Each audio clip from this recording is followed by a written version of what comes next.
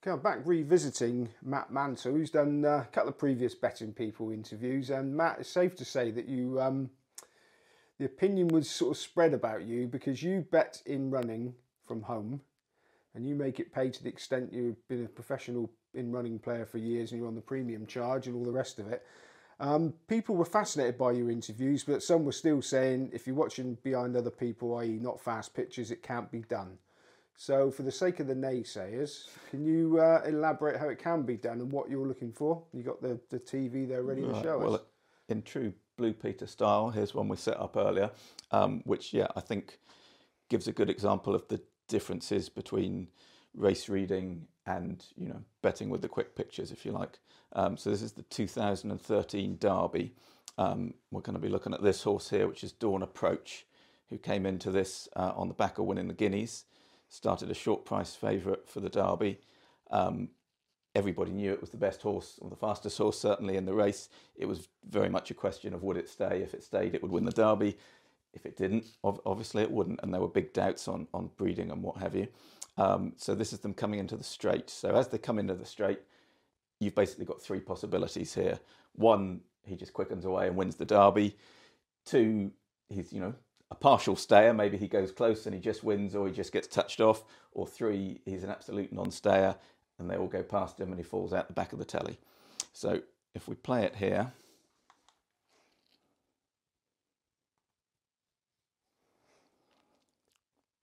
there he is on the inside, and very quickly the field starts to go past him, and within strides it's all over, and in another 50 yards he's going to be at the back of the telly.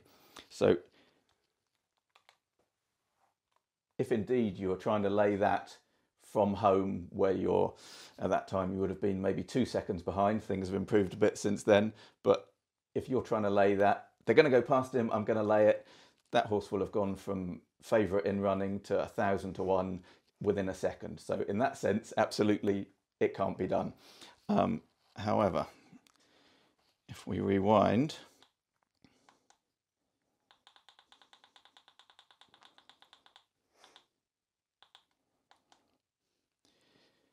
this is a different perspective. This is the race from the start. You can see him there, already taking quite a keen hold. Jockey's trying to get him settled in behind. Gets a bump there and really gets set alight. So now he's not just keen, but pulling far too hard. You can see the head reefing about there. Not a great sign. This continues for an extraordinarily long time. You see the jockey almost standing up in the saddle, reining him back there. If you look at his body position, I mean, that's not just a bit keen, that's bordering on out of control. And if we let it race on here, he's trying to get him settled in, get some cover, but he's racing out wide. Absolutely no cover. They've gone several furlongs by this point. And in a moment, he's going to be taken wide and basically tank his way to the front. If you still look at him here, this isn't a jockey who's, he's keen, but I've got control. This is a horse, largely running away. In a moment, as they come around the bend, he can't really hold him any longer. The horse pulls his way to the front. He's making a big move here, making it wide, having used up all that petrol. Still pulling. And at this point, pulls his way to the front. Can't hold him, or decides maybe there's no point in trying to hold him anymore. Circles the field and gets to the front. I'm going to pause it here.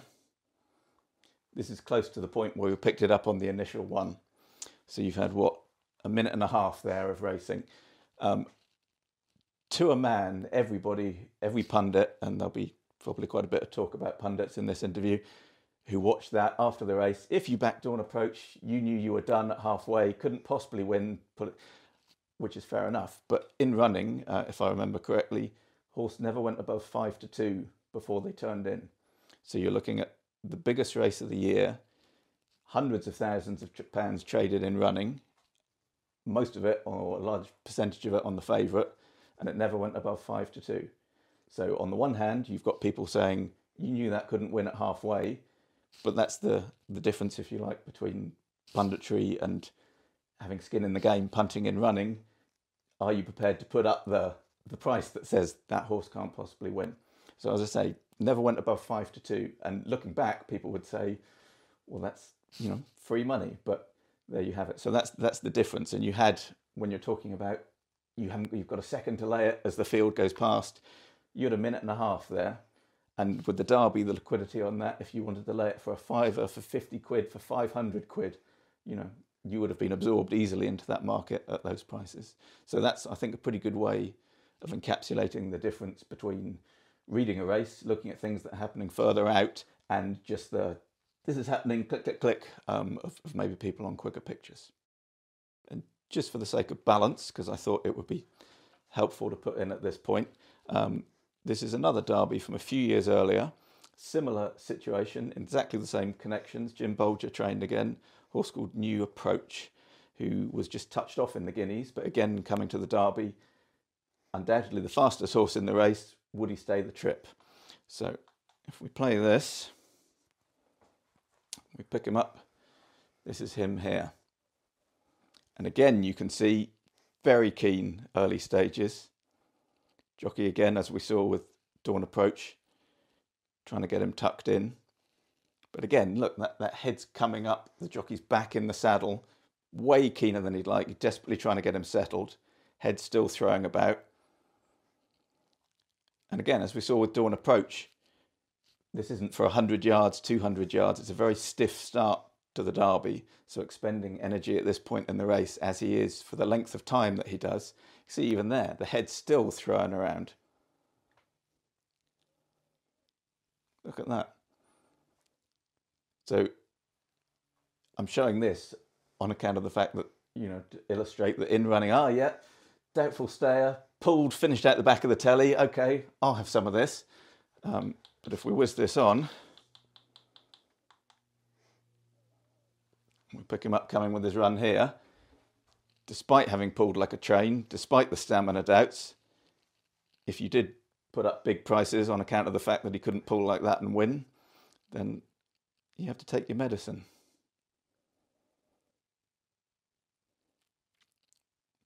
He comes through and wins the Derby. Okay, Matt, thanks for those examples. Now, you said in the first interviews that you did that you weren't a winning punter prior to in running. So what enables you to do one and not the other? And what specific skills does an in-running punter need?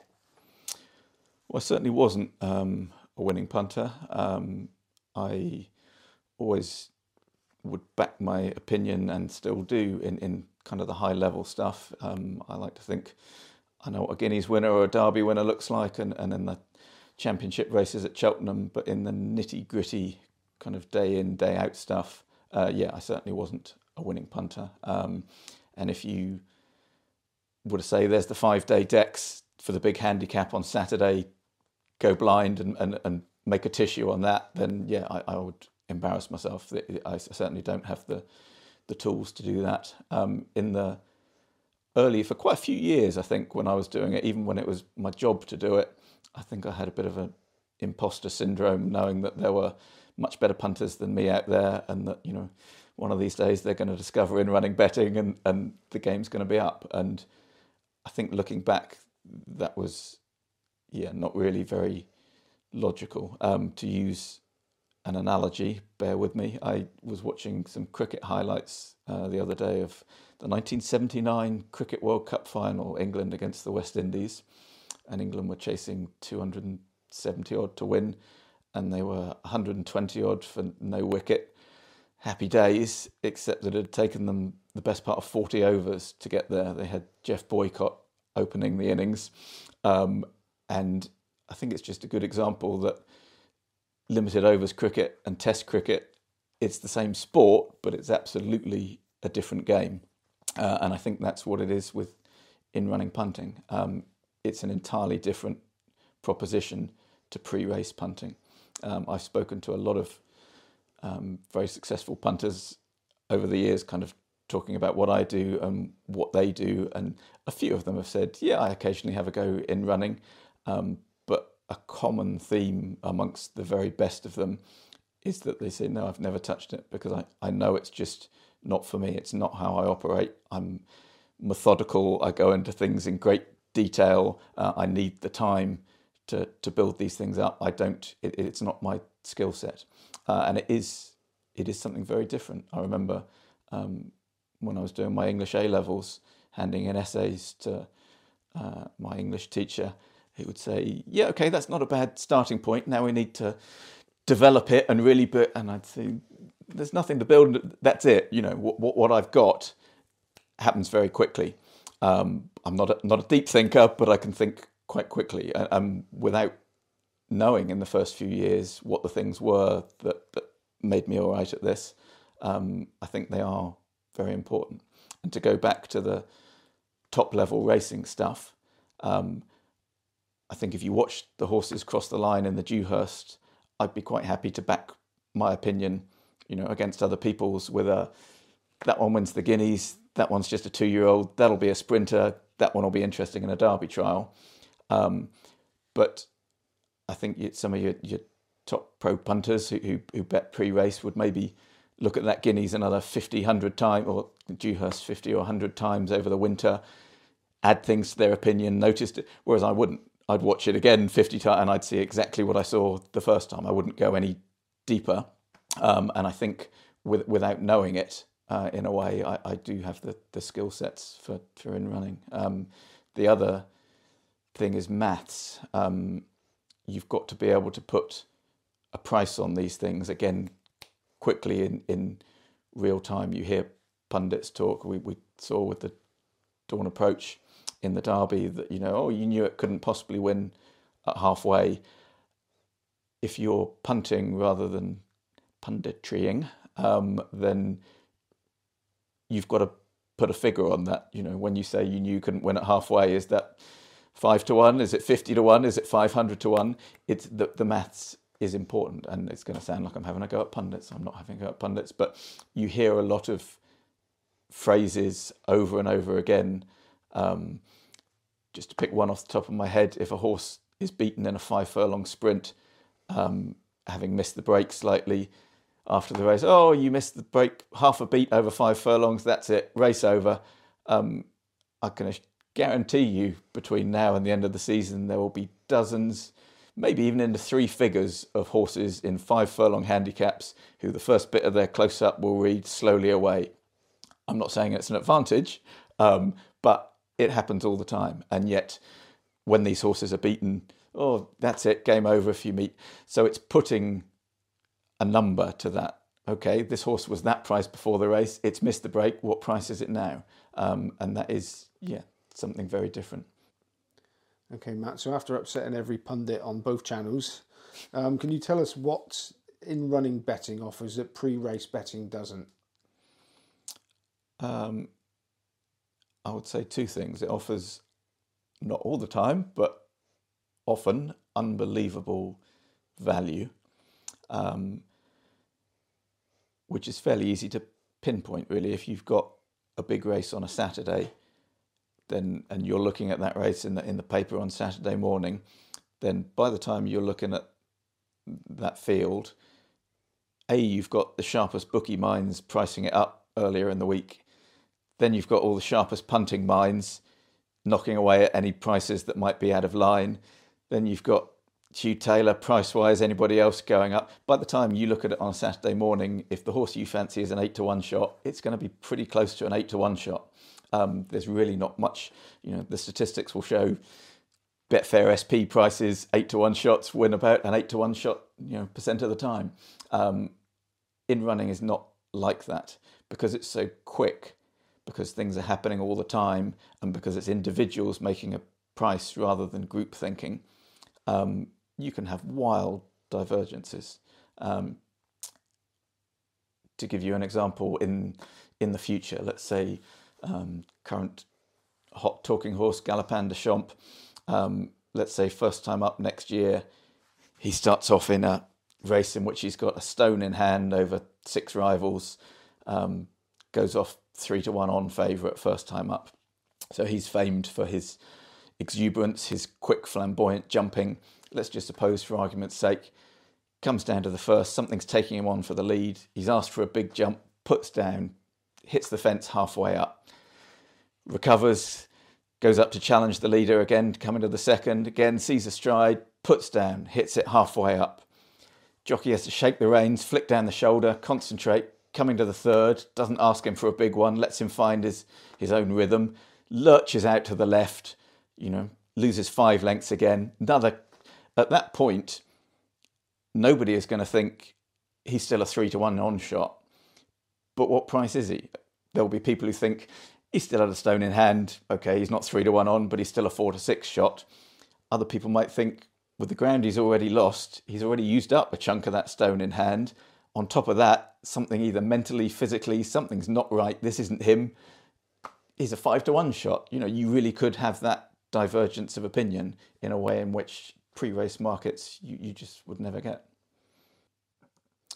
The other thing I think is just the sheer number of opportunities, the number of things you can do. You can obviously back and lay, but you can trade positions. You can back a horse you think's going to travel well and lay it at shorter. You can lay a horse you think's not going to travel well and back it at bigger. If, for example, I don't know, you're looking at a pre-race position as a backer and you think that horse is a 3-1 shot, I think he's going to, travel well and look like winning, but I think he probably is about a 3-1 shot. Well, you might decide that I'm going to put in 6-4 in running and have the best of both worlds. It doesn't matter to you whether he wins or not. If you've got matched at 6-4, then you're away. You can also alter positions. I'm constantly doing that. I think people would think if you could hear out loud what's going on in my head, you'd think I'm clear. Yep, that's beat.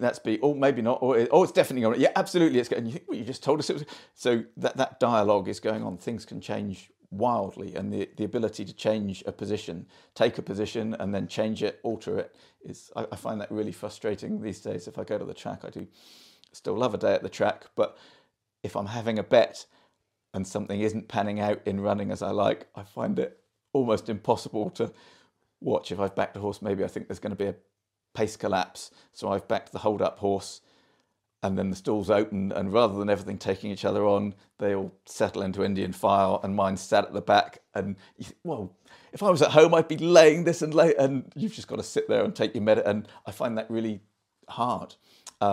So yeah, the opportunities in running betting gives you to do so many things is fantastic. Okay, now one of the things that people, they think they're getting their pockets picked betting in running. So what would you say to someone who's had a bad experience betting in running? For example, they've backed a horse, looked up, they've got 1,000-1, looked up and it's fallen. Well, that happens with the picture delays. That can happen. What I would say is that there are ways to mitigate, which I'll come on to in a moment. But there are also, it's part of the payoff. If I were to say to you, I found a pub just outside Exeter that does the best beer, it's beautifully kept, and it's 50p a pint, but you've got to get 2 buses to get there, and sometimes they only have 3 or 4 beers on, I don't think you'd be focusing on the 2 buses and you'd be thinking, I'll give that a go. And within running, I think the opportunities that you get are such a big carrot that I think it's absolutely worth looking at, okay, this is a problem and that doesn't help, but how can we mitigate? Because the rewards can be so great. I use a piece of kit called Gruss. Other software is available, which I didn't use. I think I said in my last interview, I tapped away with fingers and thumbs for years until somebody finally convinced me, just do this. And I used Gruss, and it's £6 a month, and it's just the most unbelievable value for what it enables you to do. And one of the best things for me, I'm not at all techie, it's got loads of tools, you can do all kinds of things. I use very few of them, but one of them that's invaluable is something called fill or kill, where you can set within tenths of a second how long you want your bet to stay in the system. So for example, that is, and I've, not only do I hear of other people who have done it and been frustrated by it, but as I was learning in running, I did these kind of things myself all the time. You see 5-1 on a screen, oh, I want to back that, and you don't get matched because it's 4-1, 7-2, and then something belts a fence or gets chopped up. Oh, and now your bet's been taken. So you didn't get your bet when you did want it. you get it taken when you absolutely don't want it taken, and that can be infuriating. But with fill or kill, as I say, you can have it set for 1 second, 2 seconds, whatever you want, so that if you get the price you want, great. If you don't, it disappears from the system, and you're at least not going to have the double whammy of not only did I get this, and I do get that.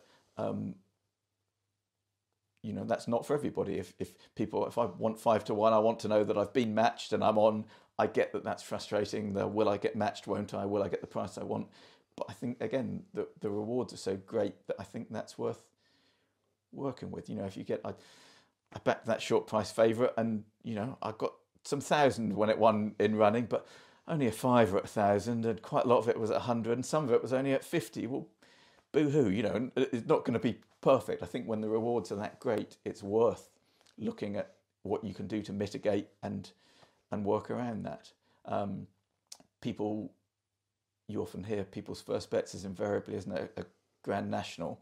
There must be people, thousands of them, millions of them, who, my first bet in the National, jumped the first fine and got brought down by something else. They don't then go to never again, that's it.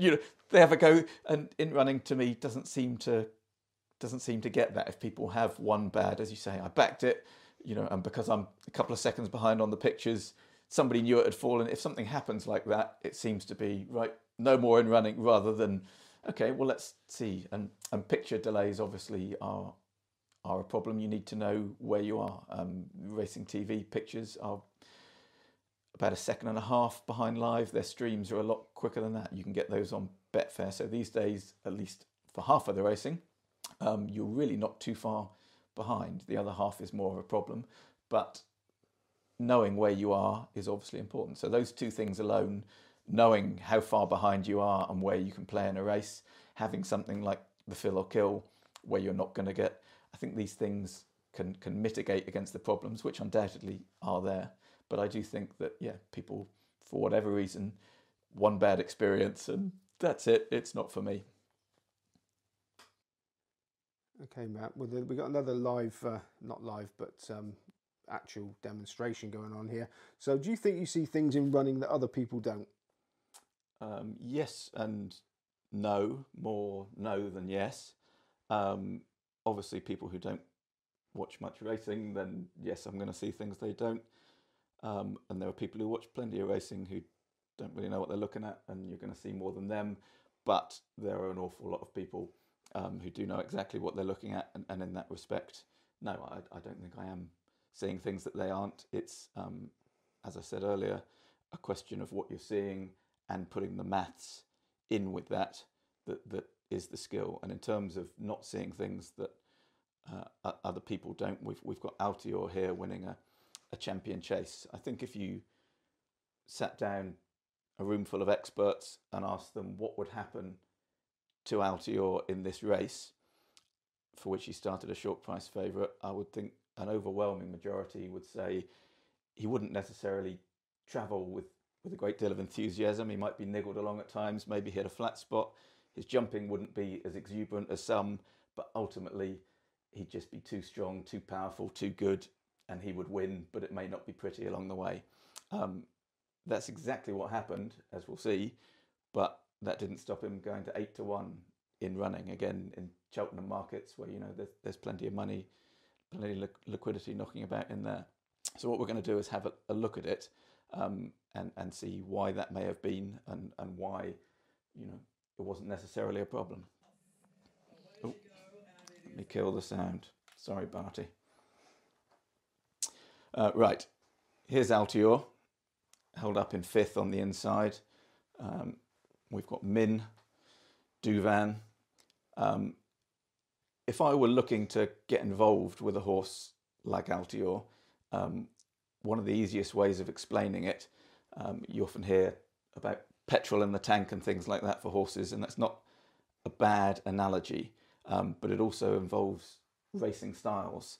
Some horses, something like Douvan, you can see travelling here, will give you most of what he's got without you asking for it. They want to race, they're keen, they're enthusiastic. They may be going at 70, 80% of what they can give without being asked anything at all. Something like Altior is entirely different. You get the feeling he's constantly going at 20, 30% and if Nico gives him, and they, oh, you want another 5% or another 5%, but it doesn't mean that petrol's not in the tank. So if I were watching Altior thinking he might not win, I'd either be looking for his jumping to make such big blunders that they could be race ending, or to lack such fluency that he got himself in a really big hole. Or also, if Nico, I think he's a horse who liked a bit of room to manoeuvre in. So if you see here, Nico's quite often, his hands are just moving, he's niggling along. If you look at Douvan just hacking along, taking a lovely hold. Well, Altior's never like that. There's almost constantly a little niggle. Can I have a bit more? Can I have a bit more? Don't lose touch here. Ooh, one goes there. But that's just his style. It doesn't mean that it's not there when required. So again, I talked about him needing space. There's a few times when he's niggled into little gaps and running in behind horses. That's fine. The only time I would have worried about him is if he was pulled wide, Nico was really properly driving along and he's still losing ground, then you start to worry. But that just never happens.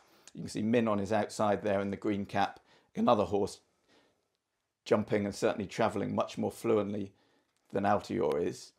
But it's still not a problem. If he's niggling, staying in touch, he's roughly where he wants to be.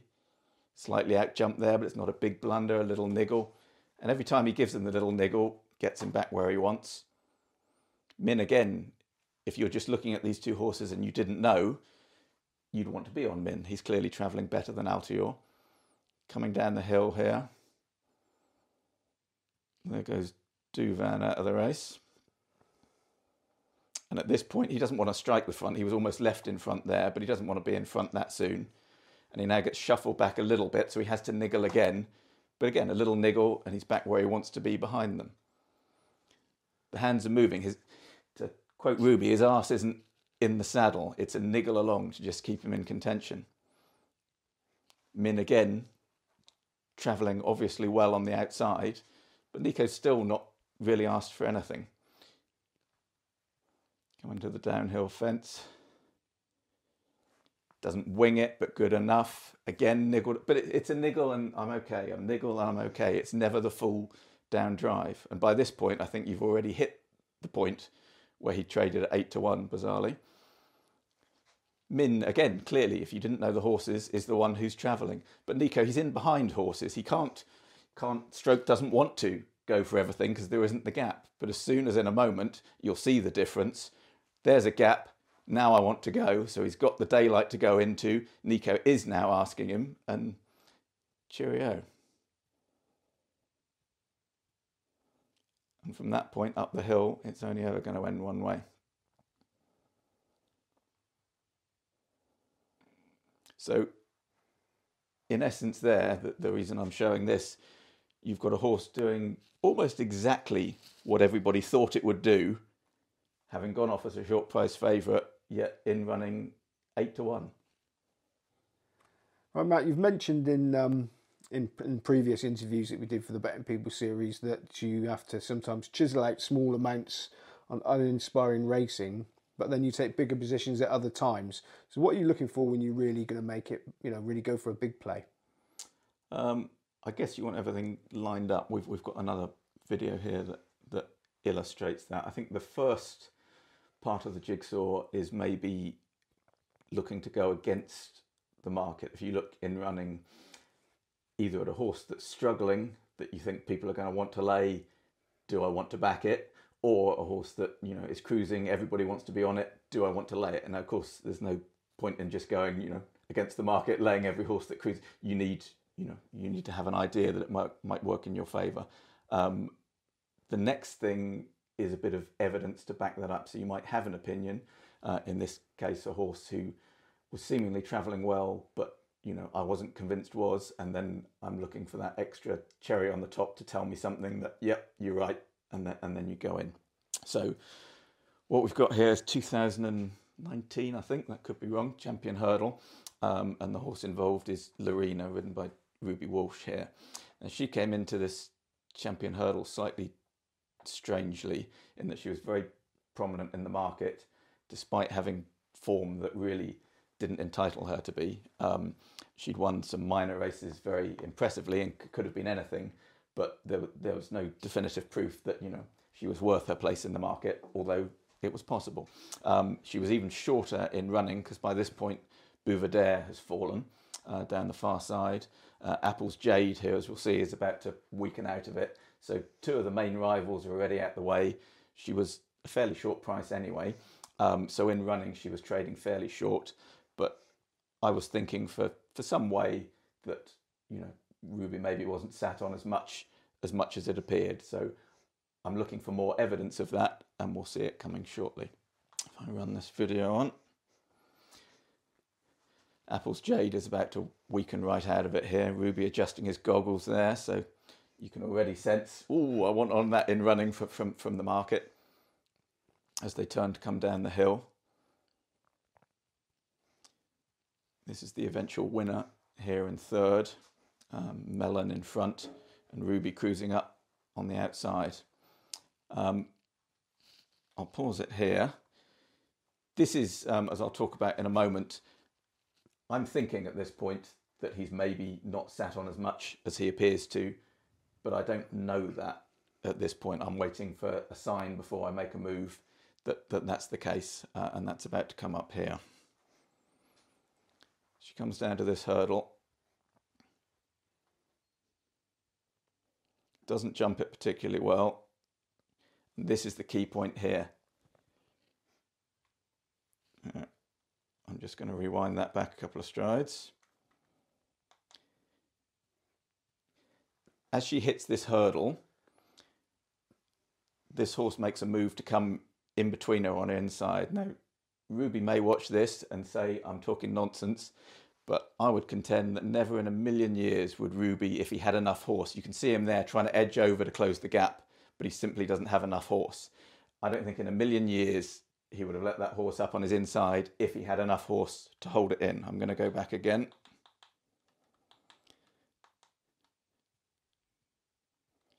The beauty of this in terms of getting everything matched, if I pause it there, as soon as I'd seen Ruby make that move, I want to hold that one in, I can't. Jockeys sometimes, if they're not holding on to as much as it looks, will maybe not throw the kitchen sink at a horse, perhaps because they want to give the impression to other riders that they're holding on to more. Or if you've got a horse like that where the petrol's running empty, you don't want to put a gun to its head, to use the expression, and end up in a worse place. It all falls apart. So I think he has one little, can I hold it in? No, I can't. And at that point, to me, that says he's sitting on nothing. And I can lay that, not with complete impunity, but yeah, I was happy to have a very big lay at that point. In that, I talked about the fill or kill earlier on the grass. The beauty of that, I would have had it in for 2.5, 3 seconds in the system. So you're hoping to, or I'm hoping to lay everything that's trying to get on her at that point up to a certain price, but also for the 2 or 3 seconds after I've laid it, the money's there on the screen for people to say, that much? That, yeah, I'll have some of that.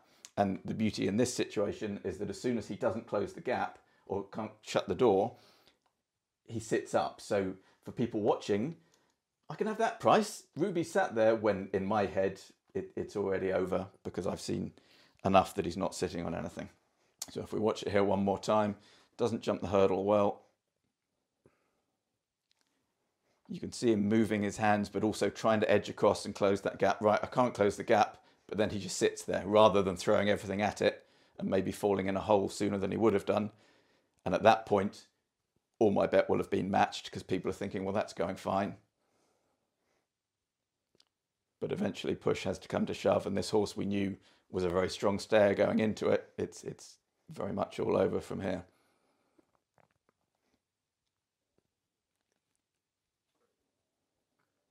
And obviously, at this point, probably well before, you know that your money's perfectly safe. I'll pause it there rather than striding up the hill. But to make the point that that extra cherry on the top of information is what you need, what I like to have before making a big bet. There was something quite similar last season over the jumps with a horse called Protector at Aintree, stepping up to 3 miles for the first time, running against Native River, former Gold Cup winner in pretty deep ground, and over racing, jumping perfectly, but tanking along, doing too much. We didn't know if it was that class. We didn't know if it got the trip. And for most of the second half of the final circuit, I was waiting for Native River, who had been niggled and pushed and shoved as he always was, and for Protectorat to coming off the bridle, at which point I was ready to launch in, thinking as soon as it does, that's race over. And it never came off the bridle. It eased its way to the front, won by half the track, and Native River was retired on the spot, I think, after the race. So that's why I like to have the extra cherry. Obviously, you're not laying as a shorter price, or on the flip side of the coin, backing at a bigger price if you wait for the extra evidence. But I would rather have that so that I'm as sure of myself as I can be. All right, Matt, we've seen some examples. You've shown us, obviously after the race it's quite easy, but we all know you've made it pay, so we know you're not sort of making it all up. But surely you must get it wrong sometimes. And how badly does it, when it goes wrong, does it go wrong? Yeah, I get things wrong, I would say, every day. Sometimes they're big things, sometimes they're small things, sometimes you get away with it, and sometimes you don't. You can get it wrong for any number of reasons. Sometimes it's misreading a horse's body language. Sometimes it's misreading a jockey's body language. You can make errors that way, but there can be all kinds of things. To give you a few examples, one, I remember doing a lot of money on a 3-year-old sprinter making its reappearance a few years ago, and he'd been a talented but nutty 2-year-old making its first reappearance. I think it was about 10-1 at Sandown. Very keen early doors, and then made a big move right down the centre of the track, which in those days, this is several years ago, there was a horrible track bias. The further you were away from the rail on the sprint track at Sandown, the worse it was. And this horse had over-raced, made a big move halfway through, came to join the leaders tanking, and was trading at, I don't know, somewhere between 2-3 to 1, having gone off at 10s. And I thought, well, if you really want to back this horse with that profile, having made that move down that part of the track, then help yourselves, and just kept inputting lays. And of course it strode effortlessly clear, and was Batash. That was the first time, to me at least, that he really showed what he might go on and do. So sometimes getting things wrong is just things that you didn't know about a horse, and you can maybe use going forwards. Another one, which we won't show the footage because most people can probably picture it, but Frankel's famous Guineas. I laid Frankel at about halfway, to which I'm sure people are thinking, the greatest horse of all time up against some Group 3 and handicappers with a 15-length start. Yeah, you sound very shrewd, very definitely with 2 O's. My logic at the time, he was about 3s on at halfway, and to my mind there were 2 possibilities.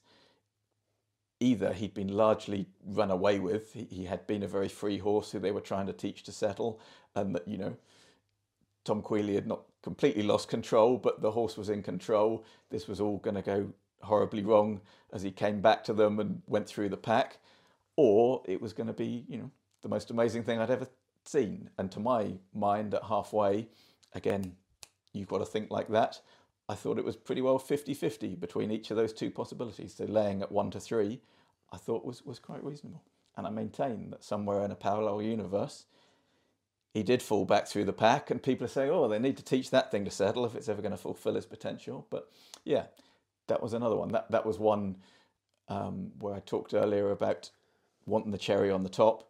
There, I couldn't wait. If I'd waited to, he's coming right back to them, the price is gone. I couldn't wait for the evidence there. I had to go with, a gut feel, if you like. But that was one I got horribly wrong. From a backing point of view, a horse called Bobsworth going for a second Gold Cup. It was a little bit like Altior over it, even more so. Very unglamorous. Needed to be niggled and pushed and asked. Wasn't a fluent jumper, but had won 1 Gold Cup and a Hennessy. Had won the big race in Ireland, and just, if he was in contention and his jumping and his travelling hadn't put him out of the race, then he'd shown time again that he would get the job done in the closing stages. So in this, he was going for a second Gold Cup, And as the race went on and he hadn't made any bad blunders and he hadn't travelled too badly for him, I was getting more and more on and more and more on. And coming towards the last, it was him and Silvianaco Conti, who was a very good horse, but not as strong a finisher, certainly over that trip as Bobsworth. And it was between the two of them coming to the last, even more on, even more, you know, he's just going to win. He'll outstay Silvianaco Conti. He will win. And by this point, I was all in. Jumped the last, and as they jumped the last, one of them dived to the right, one of them dived to the left, and 3 rags came up the middle, and they finished 4th and 5th. And as they crossed the line, I had no idea what had just happened. And several years on, I'm not really much the wiser. Sometimes I don't get, we don't get things right all the time. Sometimes, as I say, it can be a batash where you learn something about a horse you didn't know.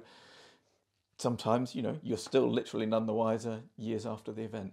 And you've asked me to pick out something else on the lines of things that you never would expect. So we've got the video for that one here. Okay, so this is a Supreme Novices Hurdle from a few years ago, and a horse called Somerville Boy, who's in these colours here.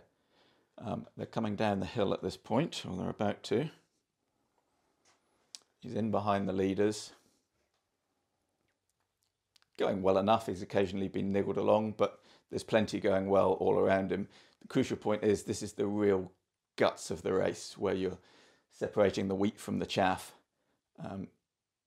Jumps that one not brilliantly, but okay. He's in behind, and the crucial part of this story is about to happen as they come down to this flight, which is the second last. So he's in behind here, and if you watch this mistake,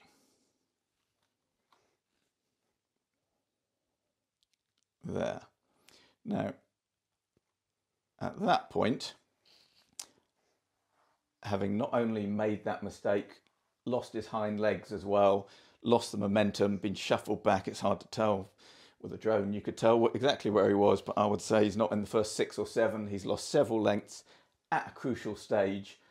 My guess would have been what happened to him there, that, he finished 15th, was reported sore behind, and we hope to have him back next season, because that was such a jolting mistake. And with what happened with his back legs, the idea that he would go on to win from there, if somebody paused time at that point and said you could lay Somerville Boy at 5-1 in running to win that race, I would have laid it for every penny in my bank, my house, and at least one of my children. So sometimes things happen that you just can't believe happened, as we'll see here.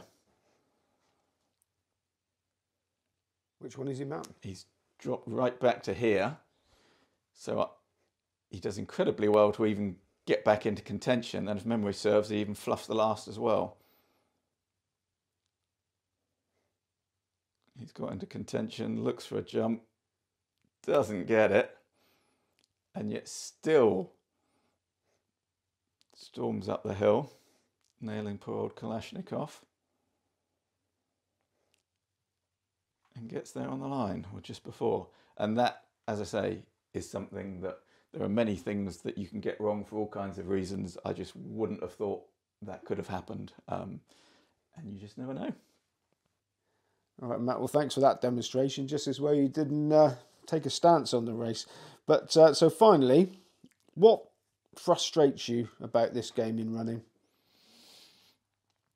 I think my biggest frustration, I will go to my grave, I think, convinced that racing has missed a big opportunity with in-running betting. I think it's a classic example of racing being so many factions and camps, and for all the talk of, we're all in it together and we've all got to grow the pie, and it just never plays out like that. And I think the stuff with the lack of a level playing field, it's 2022, people have been saying for 20 years now, and as I said earlier, with the racing TV pictures, certainly with their stream, they're not far off the drone. It's a fraction of a second behind the drones. You've got the angle of the drones, but in terms of the stream, that's perfectly doable. Their TV channel is a little behind that, but the Sky Sports at the races before them is still woeful, both in terms of the TV pictures and the streaming. And they obviously have their reasons. They're not interested in, helping Betfair. I understand that, Betfair have cornered the market. It's Betfair who have in running, but it's just so depressing, as I say, that what in running betting could be, and not only from the point of the picture delays, but what that then leads to, this narrative that it's shark infested waters, and the reporting on it. When you hear, what do you ever hear about in running betting other than, oh, that one was a mile clear and didn't win, it got traded at 1.01, that one came from the clouds and did win, it got done at 1,000, and okay, that's very exciting for the people who are laying the 1.01s or back in the 1,000, but to me it's not the exciting bit. And to use a recent example, Galopin Des Champs, when he fell at Cheltenham, that was all you heard afterwards. Done at 1.01 as he crumpled on landing after the last. Bob Olinger was done at 1,000. And it was really fascinating. The early part, the whole talk in the build-up to the race was of Bob Olinger's engine, but not the most natural jumper, against this fantastic, exuberant jumping machine, Galopin Des Champs. And, this clash of styles, how would it pan out? And in the early stages, Galopin Des Champs actually ballooned the first few. Bob probably jumped better than he did over the first 3 or 4.